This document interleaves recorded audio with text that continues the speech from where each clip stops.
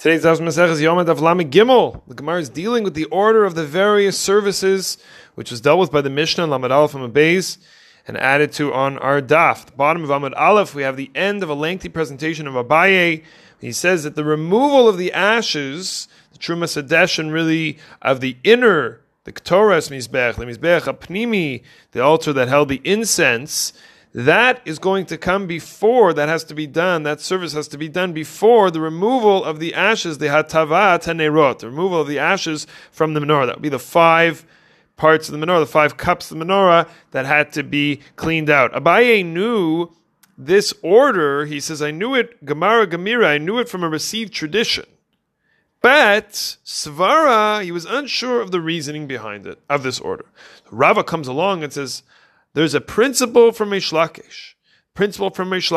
Ein ma'avirin ala mitzvos. You cannot forego doing one mitzvah that's in front of you in order to perform another.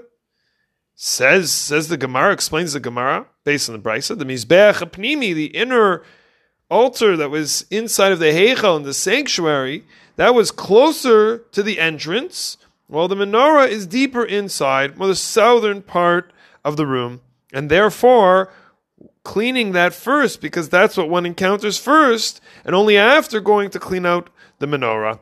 Ein ma'avirin ala mitzvah, says Rav in the name of Reish Lakish. Comes Rav and says, based on this foundational idea of Reish Lakish, we can learn another halacha in a different area. Avore dara totefta asur. Says Rava, based on the principle of Reish Lakish, when it comes to tefillin, the tefillin of the arm cannot be done after the tefillin of the head. You can't switch the order. Heiche avitz, what do? You have to do first, midara latotafta, first do the arm, then do the head tefillin. Ask Tosfos, why did Rava need to come on to Ein Ma'avirin Ala Mitzvos? Why did he need to use the principle of Ein Ma'avirin Ala Mitzvos? It's a pasuk in Chumash. The Gemara Menachos and Lamed Vav Amud Aleph says explicitly the tefillin of the arm is first. Where does it say it? Pasuk says, Ukshartem le'ota yadecha v'yilutot afon ben einecha. Mentions the tefillin of the arm before it mentions the tefillin of the head. So the Torah itself tells us what the order is. Why do I need the principle of Ein Ma'avirin Al Mitzvos? Tosfos gives an answer from Rabbeinu Tam in the name of Haigon that our Gemara is teaching a different rule. Yes, it's true, that rule about putting it on, but what about when you put it away? When you put the tefillin away, how should the tefillin be put away? It says Rabbeinu Tam, the name of Haigon, when you put the tefillin away, the tefillin shel rosh has to be either behind or below the tefillin shel yad. It's going to depend on the kind of bag or case that a person has. It could be that it goes to the left side because you're going to take out the one that's on the right side first. Depending on how it's ordered will depend on your bag. But the idea is to ensure that the next day you will encounter the tefillin shel yad first. Otherwise, you'd have to put on the rosh. What's the reason? We just learned. Ein ma'avirin ala mitzvos.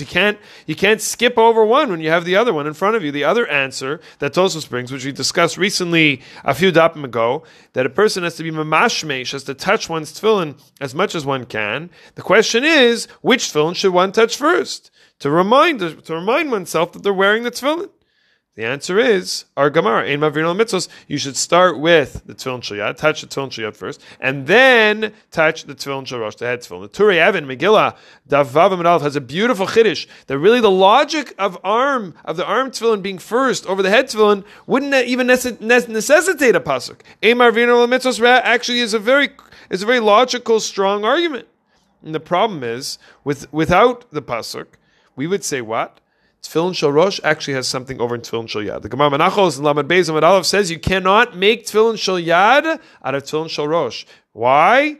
Malin b'kodesh in Maridin. Tefillin shel rosh is on a higher level of holiness than the tefillin shel yad. So all these different principles in play over here, which would motivate us to put those first. This is the idea of the pasuk. Now comes the all too common case of comes morning and one goes to pull out their talis, but mistakenly pulls out their tefillin instead. Says the Shulchan Aruch Siman Chaf Hey.